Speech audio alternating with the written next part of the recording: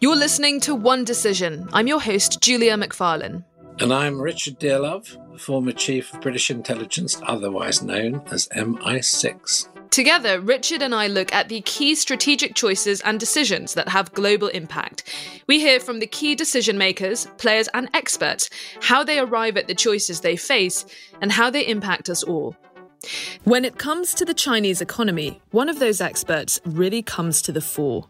Charlene Chu, senior analyst at Autonomous Research, is often described as the world expert on the Chinese economy. Now, it's no exaggeration to describe her as such. 10 years ago, she was one of the first to issue a stark warning about the Chinese economy, specifically about the danger posed by China's massive shadow banking sector, which was hiding an extraordinary amount of debt. She made global headlines, but more importantly, her analysis actually prompted the Chinese government to take action and start to reform the sector.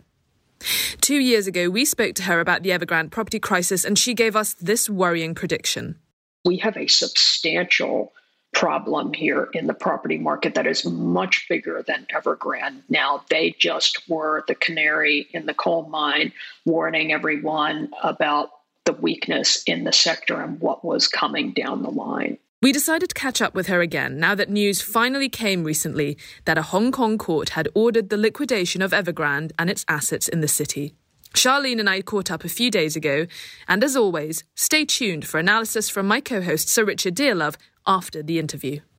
Charlene, it is a pleasure to have you returning to One Decision. A lot has happened since we last spoke about the Chinese property bubble. Is that liquidation of Evergrande as a symbol of these financial troubles for Beijing? Or is it just something that the media has fixated upon because it was an easy reach, an easy story to tell? So I think it really comes down to are the offshore investors that are holding many of those bonds that Evergrande defaulted on and has now been put into a winding up situation. Are they going to be able to access the 90% of assets that are onshore? And the assumption in the market, and I would agree with this, is that it would be so destabilizing for domestic Chinese authorities to allow foreign investors to have access to these assets and wind those down and liquidate them and get their hands on the cash, that it is very unlikely that that is going to happen. And how are they going to treat Evergrande? And the assumption is, whatever precedent they set for Evergrande will continue on for all of the other big players that have problems like Country Garden. And then people will know what's going to happen. So there is a chance that this could be very significant, but the reality is there's not many expectations that they'll allow access to the domestic assets. And a key reason for that, just to give some background on this, these developers in China have pre-sold millions of units 2 to 3 years ahead of delivery and have not delivered them because they misappropriated the funds in the escrow accounts. And so there are all of these units in China that are still unfinished. And if the authorities were to allow some of these companies to be truly wound down right now, there would be a lot of questions about how are these units ever going to get finished. So they need to have the developers still operating to a degree. And that's why it's hard to see how they would allow a liquidation to happen domestically. You've said a bunch of stuff that I want to follow up in different sort of subject matters. I'll start with, you mentioned the liability for the foreign investors who have stakes in Evergrande. And it's interesting because before this liquidation order was announced, I was reading some analysis by another economist specializing in China, George Magnus. I'm sure you know him. He was saying before this happened that the CCP were unlikely to bail out Evergrande. They weren't likely to reward this property with cash, having done such a dismal job in the last few years. He said that the most likely scenario was that foreign bondholders would be the ones on the hook for the losses.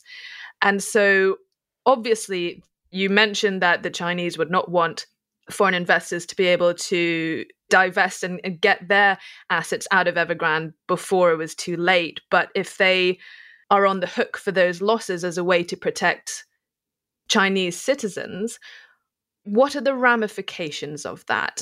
Because obviously the CCP are trying to balance a lot of different things, but undermining confidence in China as a place of investment is also damaging, is it not? What do you make of this route that the CCP may go down? The biggest ramifications of allowing a disproportionate share of the losses to be imposed on foreign investors offshore is that, of course, you damage their sentiment and you make it very clear that they do not rank nearly as high in the capital structure as they think they do, and chances are in the future they will get hit with the losses first.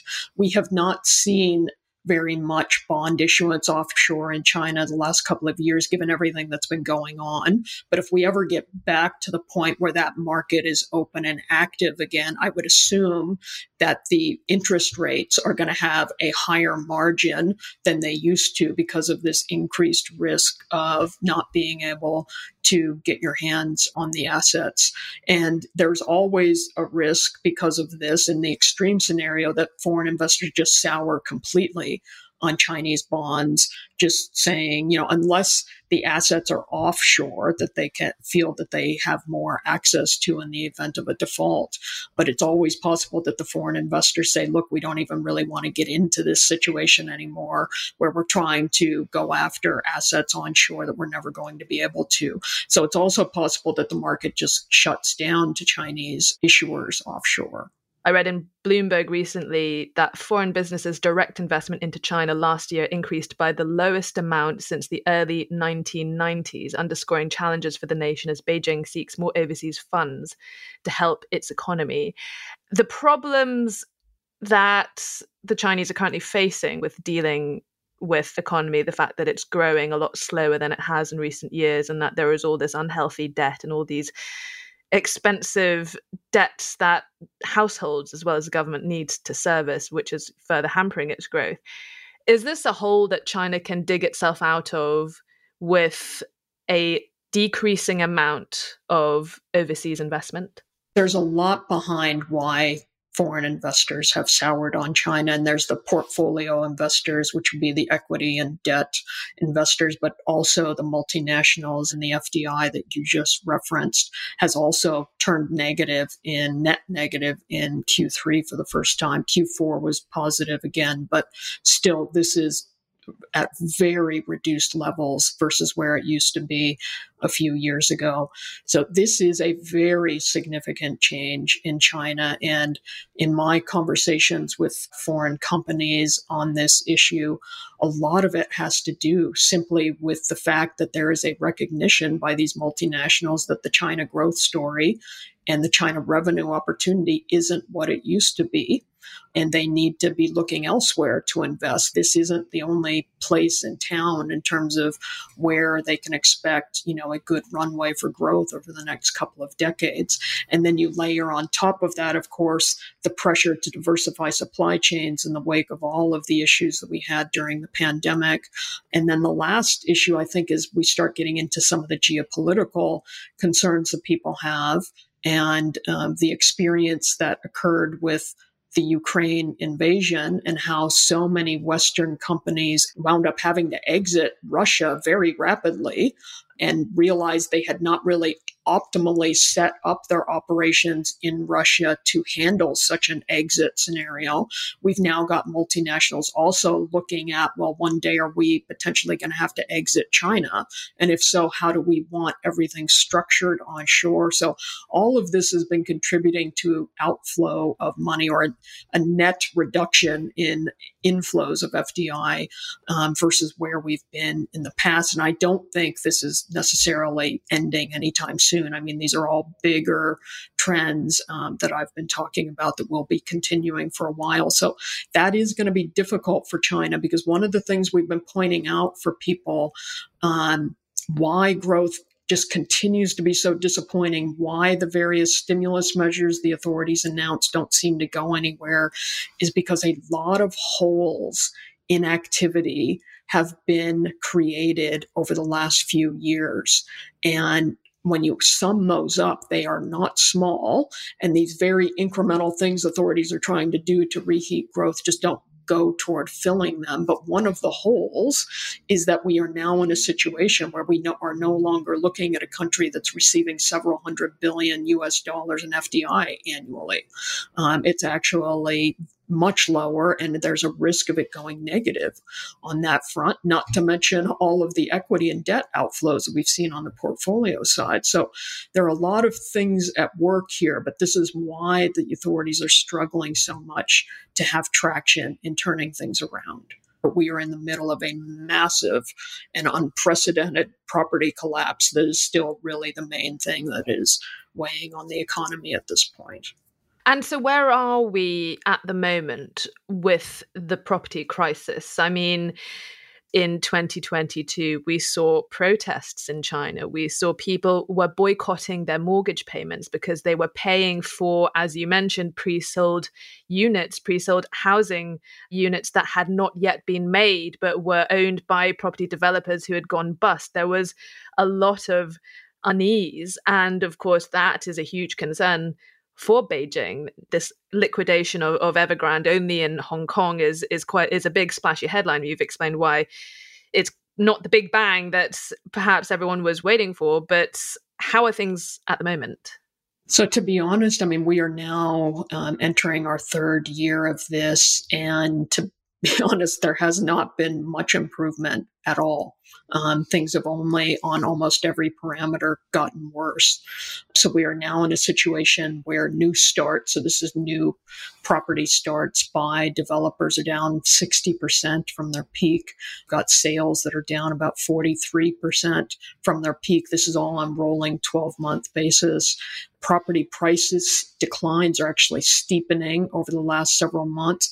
January was different. We just got a data point that was a little bit better, but still we've had some very steep price declines in recent months that is keeping everyone on the sidelines because nobody wants to come in, even though prices have come down a lot and down payment requirements have come down a lot. No one wants to come in and buy something that may be worth 10% less a year from now. So everyone is staying on the sidelines due to that. And then there's another issue that I think has emerged more recently. This was not an issue early in the property crisis, but one of the things that a lot of people don't understand about China is if we go back, let's say 15 or 20 years ago, this market was almost entirely new homes for sale. This was not a market that had almost any existing home sales to speak of. And, you know, if we look at someplace like the US, existing home sales are about 87% of all home sales in the US. In China, would have been the exact opposite, let's say 15 years ago. But one of the things that's happened during this crisis is a lot of people realize they're holding excess real estate. They want to get out. They are selling it. We therefore have had an influx of units onto the secondary market. And now people are looking at that and saying, well, why would I even take the risk of pre-buying a unit 2 or 3 years early when the developer may default, when I can just buy something on the secondary market that's an existing home? And so that is also starting to attract away a lot of activity. So in the background, what is continuing to happen is just weaker sales, weaker new starts, less cash going to developers, more of them defaulting, not even being able to meet some of their restructured debt agreements, and, you know, continuing to have problems there. And then we do have what you had mentioned, the mortgage boycott movement, which broke out around July 2022. The authorities have been emphasizing that developers need to finish their units, and there is some progress on this front, but nowhere near what we would have expected, to be honest. When that movement broke out in July 2022, I thought, okay, this is finally what is going to make them panic and what is going to make them say, we will just create a fund, we'll put in a few trillion renminbi to pay for all of this to be done. But they haven't done that.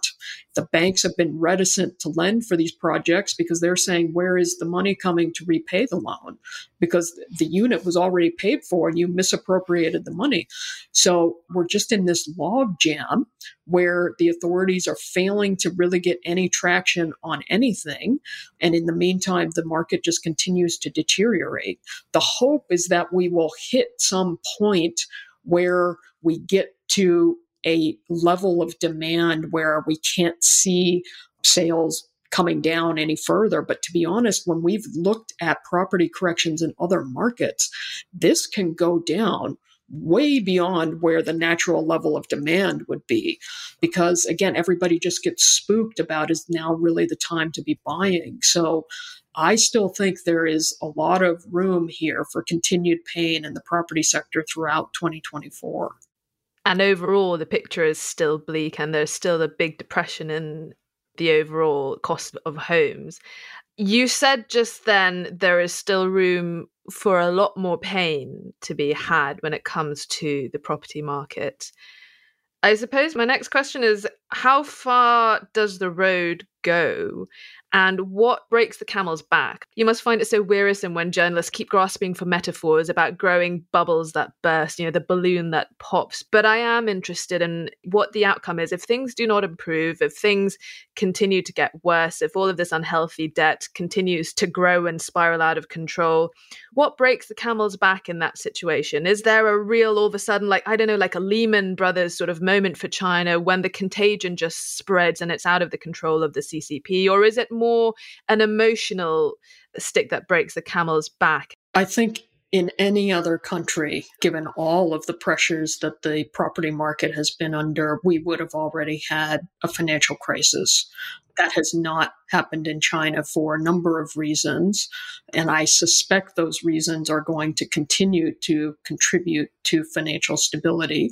But one of the reasons is that developers actually have much less debt than people realize. Only about 17 trillion renminbi in explicit debt that we can see in terms of bank loans and trust products and this type of thing. And that compares to a total debt stock in the 300 to 400 trillion range. So this is really modest. When we look at the defaults on the property bonds, most of the defaults have been on offshore bonds. The defaults that have occurred onshore, they are starting to grow just over time. It's hard to avoid not defaulting onshore. But the reality is that Chinese real estate developers have only issued 2% of total corporate bonds outstanding in the market. So even if 50% of the bonds were defaulted on, that's still just 1% of the issuance. So there are some reasons why the contagion here has been very limited. And I think that those are going to continue. On top of that, we have a situation where the regulators have told banks, if you've got a non-performing loan to a developer, you don't need to mark it as non-performing.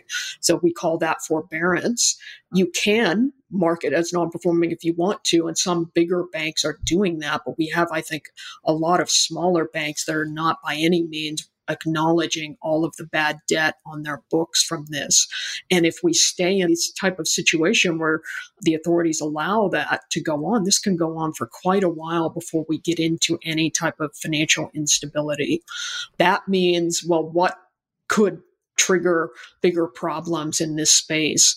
And I do think the growth side, and this has always been our argument for a very long time, we've been talking about all the debt problems in China and how risky they are. But really our view was that this will play out as a growth crisis. And that is actually what is happening right now.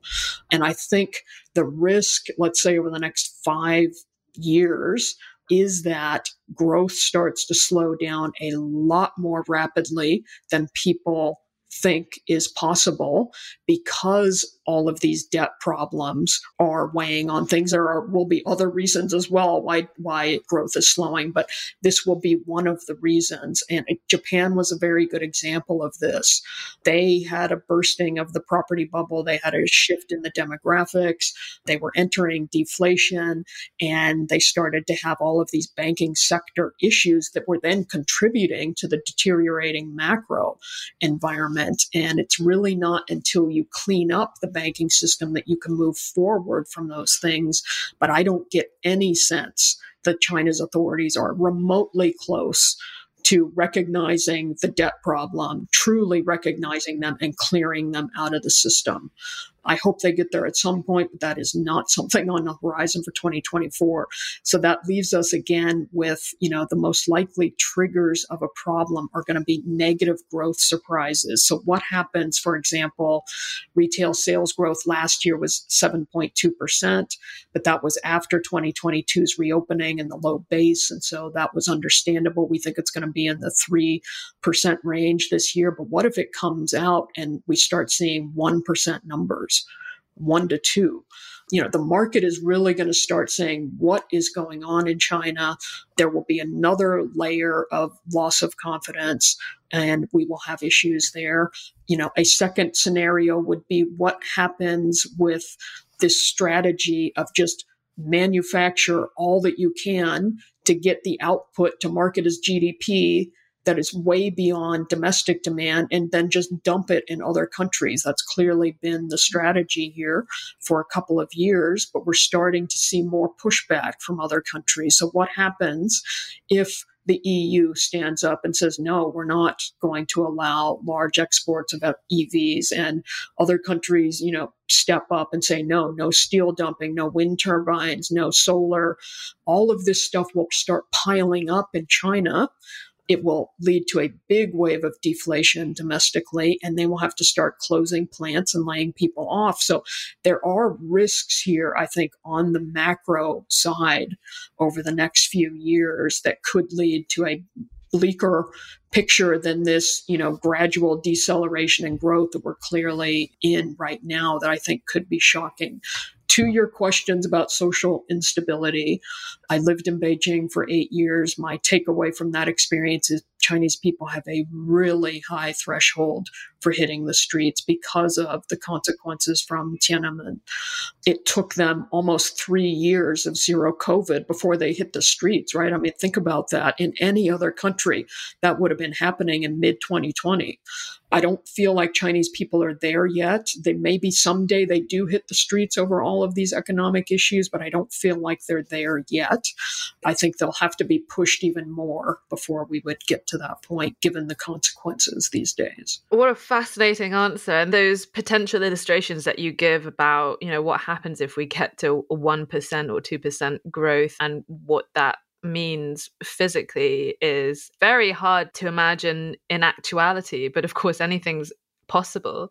You mentioned briefly countries having, in some cases, de-risking or trying to onshore more of their supply chains and how that impacts China. Obviously that is happening, but what is also happening is countries are continuing to do business with China. A growing number of Latin American countries have reached agreements with China. Brazil is trading with China. They've agreed to trade in their own denominated currencies, cutting out the dollar. I thought that was something really fascinating and potentially very concerning for the US, likely to see that with more bilateral trade agreements. Just in the last few months of 2023, we saw Serbia, South Africa striking recent trade deals with China worth billions of dollars. There are a lot of countries that don't yet seem to be worried about some of the hazards of doing business in China. They still see that there is money to be made, at least in the short term. What do you make of some of those recent announcements? I would say that a country like the U.S. Or let's say Brazil, let's take those two examples. The U.S. is facing a very different set of risks related to China than Brazil is. There is a real possibility that there is going to be conflict, military conflict between the U.S. and China at some point over the next 20 years over Taiwan. Hopefully that is a low probability, but still, I think there is a chance of that happening, and that doesn't necessarily exist with Brazil. And so it's very clear that China's game plan here is to try to create a different orbit that can substitute out for declining business with the West. And that orbit is predominantly emerging markets. And the hope is that, these are young and rapidly growing economies, and 50 years from now, they'll be very important. And, we invest now, we get our foot in the door, and decades from now, this will pay off. And I don't think that's necessarily wrong at all. I can see why China is strategically doing that. And they are having quite a bit of a success in the emerging world in that regard.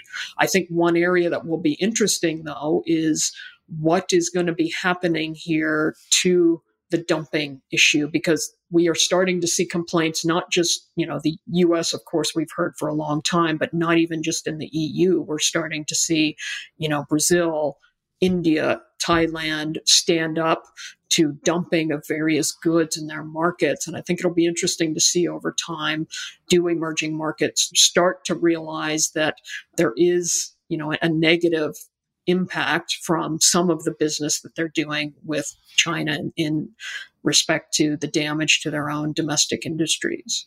Can you go a bit more into that kind of dumping? What kind of, you mentioned like wind turbines and big, so obviously like steel and that kind of big industrial manufacturing content that China mass produces and ships around the world.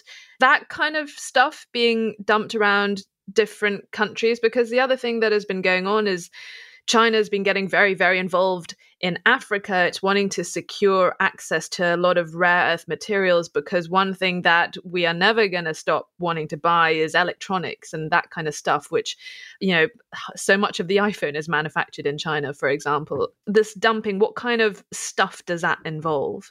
So I'd say the stuff that creates the most tension in other countries is definitely steel. So there was an issue last year where, with reopening, everybody thought, okay, China's coming back and property market will bottom out and we'll have more construction.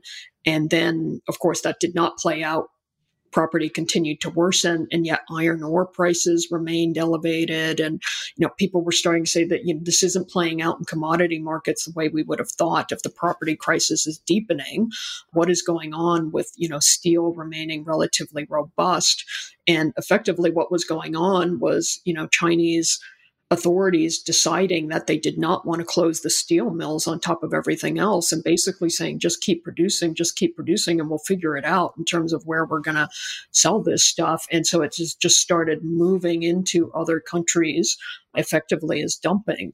On the EV side, I would say is the biggest headline these days in terms of what is China really trying to aggressively push in terms of exports. But in 1 year, to surpass Japan as the world's leading exporter of autos is really a remarkable thing. And China is ramping up to increase that even further this year and the next year and the year after that. So I think this is clearly part of the strategy to offset some of the growth pressures. That's interesting. I wanted to ask you about EVs, because I think that the headline of Chinese EVs outselling Tesla, that was quite a moment that was marked. Even someone like me that doesn't always check in with the business news, I thought that was a really, really striking moment. And, I have to be guilty in this. I don't have an EV, but I did test drive a Polestar, and it was the nicest car I'd ever been in my whole life. I absolutely loved it. Would buy that in an instant if I could afford it. You talk about, if it is a strategy to offset, do you foresee a situation where the Chinese government decide, okay, let's cut our losses, let's shutter a lot of our steel manufacturing output and really throw our growth strategy in things like EVs, like laptops, like computers, like tech that the world is hungry for? I think they would love to do that. And I think, let's say in 2024, if the EU does not push back aggressively on sales of EVs into Europe, I suspect we're going to continue to see those numbers rising in terms of Chinese exports into Europe. And that may ease some of the pressure in terms of, well, we've got to keep the steel plants open as well. So I don't think they want to be in this situation where they're saying, let's just overproduce way beyond what we would ever need, and necessarily even what the international economy needs as well. So I think they would love to be able to ramp some of that down, but it's very clear that EVs is part of the strategic focus here for the next decade or two, without a doubt. And to be honest, China has really achieved a lot on that front. And I think they do, deserve a lot of credit. There's been tremendous innovation there.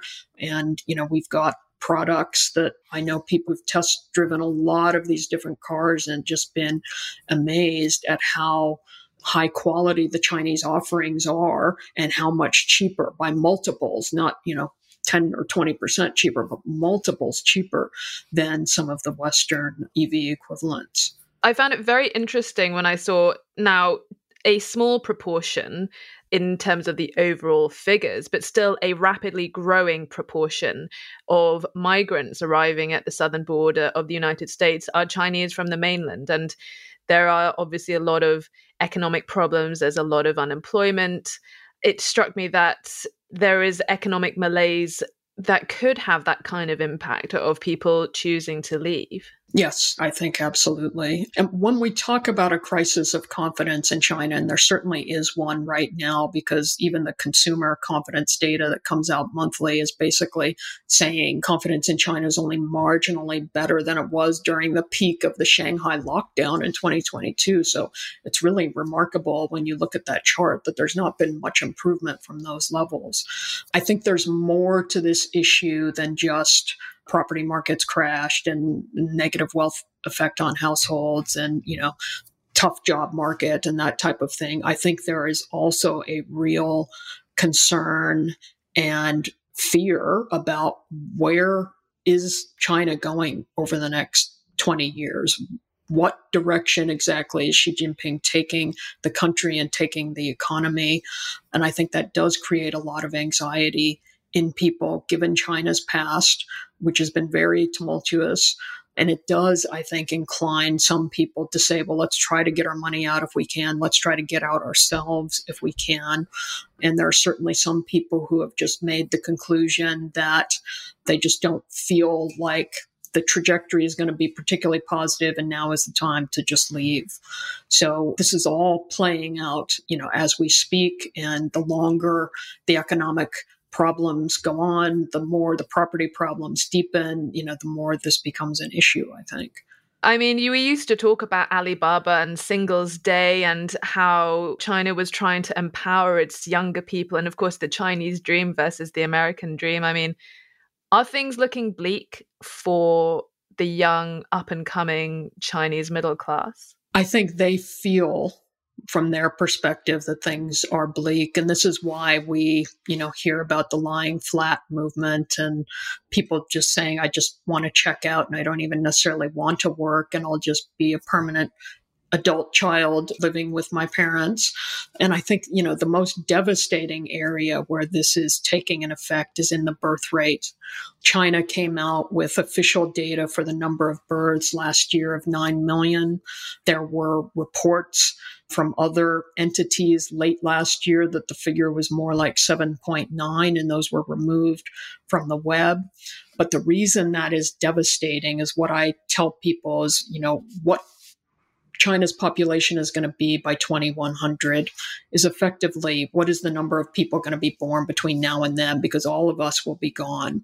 So the question really is, what is the average birth rate over the next 80 years? And if you're at 9 million now and slowing, or you're at 7.9, chances are China is looking at a 6 or 7 million average birth rate over the next 80 years, which puts us in a region of about 480 to 500 million population by the end of the century. And they're at 1.4 billion today. So we are looking at an unprecedented demographic decline of one of the biggest economies in the world. This is one reason why foreign investors have gotten so negative on China. It's one reason why foreign multinationals are saying we need to look for other sources of growth because the demographics are so bad. But the young people are critical to this, and they're feeling that there is no hope for them, or that they're just not even going to remotely be able to do as well as their parents did. It is absolutely a factor here contributing to this. God, you're right. It is so bleak. And those anxieties, I mean, they're anxieties that are shared with demographics in countries all over the world. But you're right. I mean, it wasn't just the legacy of the one-child policy that gave China a bit of a ticking demographic time bomb. It's also, as you say, people feeling that they can't afford to have families. I mean, that's something that people here in the UK and certainly in a lot of Western countries are sympathizing with. It is really concerning. And, when you look at South Korea and you look at Japan and you look at how they are already sort of, in many ways, several decades ahead of our aging population crisis. They have like janitors and they have street sweepers and they have people in their 90s, still working. Like, it's a sad, bleak picture. And it's something that the whole world needs to figure out how to resolve, really. Absolutely. And the aging that is and will take place in China is more rapid than Japan and Korea. And it's one of the reasons why domestic demand is never going to go back to where it was, because the number of employed people in China is down 21 million just from 2019 to 2022. That's a 2.8% decline in the employed population, which is the main consuming population in the country. So there's no way that they can ever really get back to previous levels of consumption when they've got this demographic drag going on. So the authorities are facing a tremendous number of very big issues, none of which are very easily solvable. And I think it's a key reason why progress has been so hard for them the last few years and why it will remain to be that way. Well, Charlene, we asked to talk to you again to discuss one huge economic crisis facing China. You delivered, and you've also given me a new economic crisis of China's to obsess over for the next few years. Thank you so much. That was such a fascinating discussion. Sure. Thank you so much for coming back and joining us again. Thank you.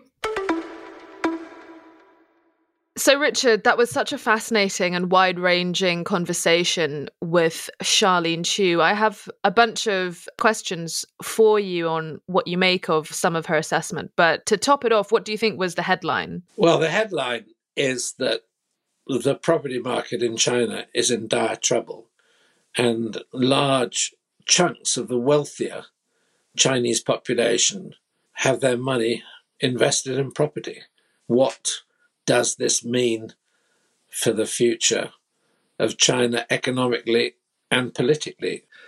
And how is the average, let's say, middle-class Chinese family? I mean, it's strange talking about middle-class families in China because it's meant to be a communist country, but we all know that family wealth is a really important part of the Chinese system. How are they reacting to the prospects when a lot of them have put their money into property and it's turned out to be an absolutely tragically lousy investment and they've lost their money? So you have this festering situation and there's no evidence yet of a political knock-on. But of course, what happened after the 20th Party Congress was that this very confident presentation of China's future has not been, as it were, evidenced in what subsequently happened to the country since Xi took such a dominant position of leadership. So I think things are probably in a parlous and rather difficult situation. I'm not suggesting one's on the point of collapse or anything like that, but China is clearly entering a very, very difficult economic phase, and the difficult economic phase will be for the Chinese leadership a difficult social and political phase, although the evidence of that will be minimal for us.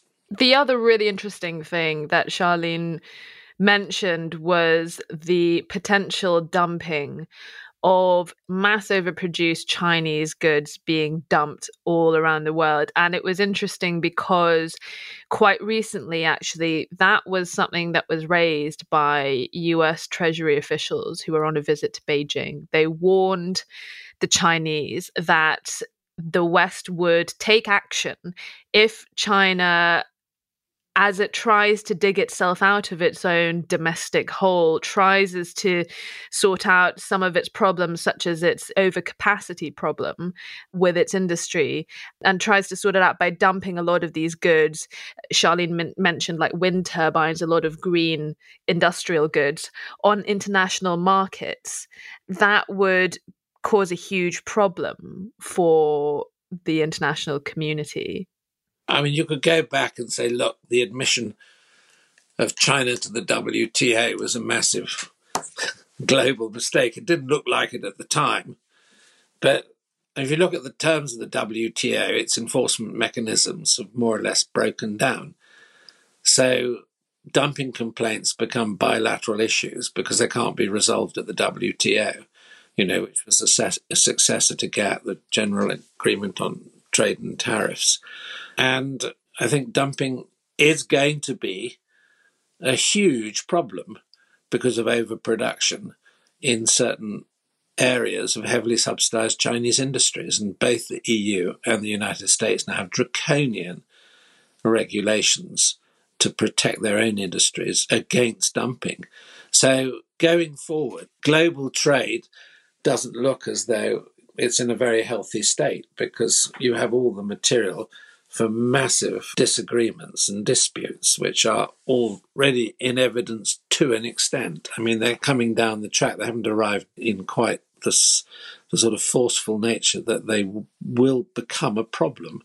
Yeah, this is a big issue. You mentioned the fact that Chinese is increasingly signing up new partners in international aid. It's been very, very busy signing up new trade deals with countries around the world, not just around the developing world. They very recently signed a trade deal with Serbia, which of course isn't in the EU, but has long wanting to join the EU along with its neighbour that it has a tempestuous relationship with, Kosovo, but that's another story.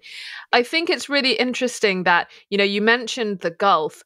That, of course, comes off the back of the Chinese brokering the normalization of relations between Saudi Arabia and Iran. And it is very interesting that she has been working on diplomacy and trade. And while more than, I think, 140 countries have signed up to the Belt and Road Initiative in some form or another, while there's a lot of skepticism over that in the West, other countries have not been adverse to it. And other countries are increasingly willing to talk to China. And we just saw just over a month ago, all three candidates who were going for the Taiwanese election, not one of them ran on a "we're not going to trade or talk to China," which was quite noticeable and something that actually I thought didn't get enough of attention. Even the party that won, the candidate who campaigned on a platform of independence, he was still saying, we should talk and trade with China. It's interesting, isn't it? Is the West being left behind? Well, I don't think we know the answer to that question. I think what's happening is you've got a sort of realignment of global and international trading links. So for the Chinese at the moment, the GCC and Africa are very much at the top of their priorities. They're using BRI, the Belt and Road Initiative, to reinforce and forge those relationships. There's no question that GCC countries, which are awash with cash because of, the energy market, are seen by the Chinese as very attractive partners because of their capacity for investment in maybe BRI projects. But no, I think the question is this realignment of trading relationships, which really is replacing the sort of global trade that we were very much used to as a model pre the financial crisis of 2008, is something different in the process of being created. It's a 5-10 year event for this to happen. And as you've mentioned, you've got all the construction pieces in place or available, but it hasn't happened yet. And I think it's very difficult to predict. And I mean, the last thing that I had to get your opinion of was a topic that we hadn't planned on talking about, but since Charlene mentioned that, of course, actually perhaps a even more serious economic issue for China that is coming up on the horizon that's going to potentially dwarf all the others is the fact that they have got this absolutely catastrophic demographic time bomb coming up. Not just a legacy of the one-child policy of yesteryear, but the fact that increasingly young Chinese are rejecting the idea of having families, of having children. They are rejecting the idea of being as economically productive as perhaps the Chinese Communist Party would like them to be. It's causing all kinds of issues, and all of the ways we are seeing an old and aging population manifesting in places like South Korea and Japan. She reckons that's going to be multiplied 1,000,000 times worse in China, and a lot faster too, because of the size of their population and how exponentially these problems are going to affect them. Yeah, you identify and correctly raise a massive problem. It's a slow burn problem, but if you project forward, it's catastrophic. And you're absolutely right. China has absolutely lousy demographics, which is mostly the result of the one-child policy, but is also the result of the reluctance of young Chinese to have children in the current economic environment in China. And there's not a lot, or there doesn't seem to be a lot at the moment, that the Chinese Communist Party leadership is able to do about that. And of course, there is also this phenomenon amongst Chinese youth of what's called lying flat, which is basically trying not to get involved in the nastier aspects of Chinese civil society, and living with your parents and doing very little and just keeping your head down and not getting involved politically with anything that might get you into trouble. And, one of the big objectives of the 20th Party Congress was to reinvigorate Chinese youth and excite them about, China's journey to wealth in the 21st century. But I don't think that aspect of the 20th Party Congress is really seen, or there's no evidence that there's any positive result at all. But no, demographics look really a big deal. And you've identified, of course, the countries which are aging fast.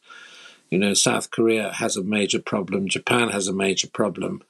And there are similarly European countries, Italy in particular, that are going down the same track. Even in the UK, the demographics don't look great at the moment, but they're not nearly as bad. And of course, the other country which has appalling demographics is Russia too. So, this is something in future. We ought to get, a Malthusian economist who looks clearly at population issues and do a podcast, because it's a big deal, but it's a big deal which people tend to push to the back of their minds because it doesn't affect them immediately, but it affects the thing. Because it falls outside the parameter of the political election cycles. Exactly. So nobody wants to talk about it. It's like climate change. Yeah, it's a 10, 15, 20-year issue. And it doesn't fall within the sort of planning cycle, except in the minds of, forward-looking academics and the odd forward-looking economist who are deeply worried. But you're right to pinpoint it. On that note, and perhaps a look ahead to another upcoming podcast, we'll try not to be too gloomy with our next topic.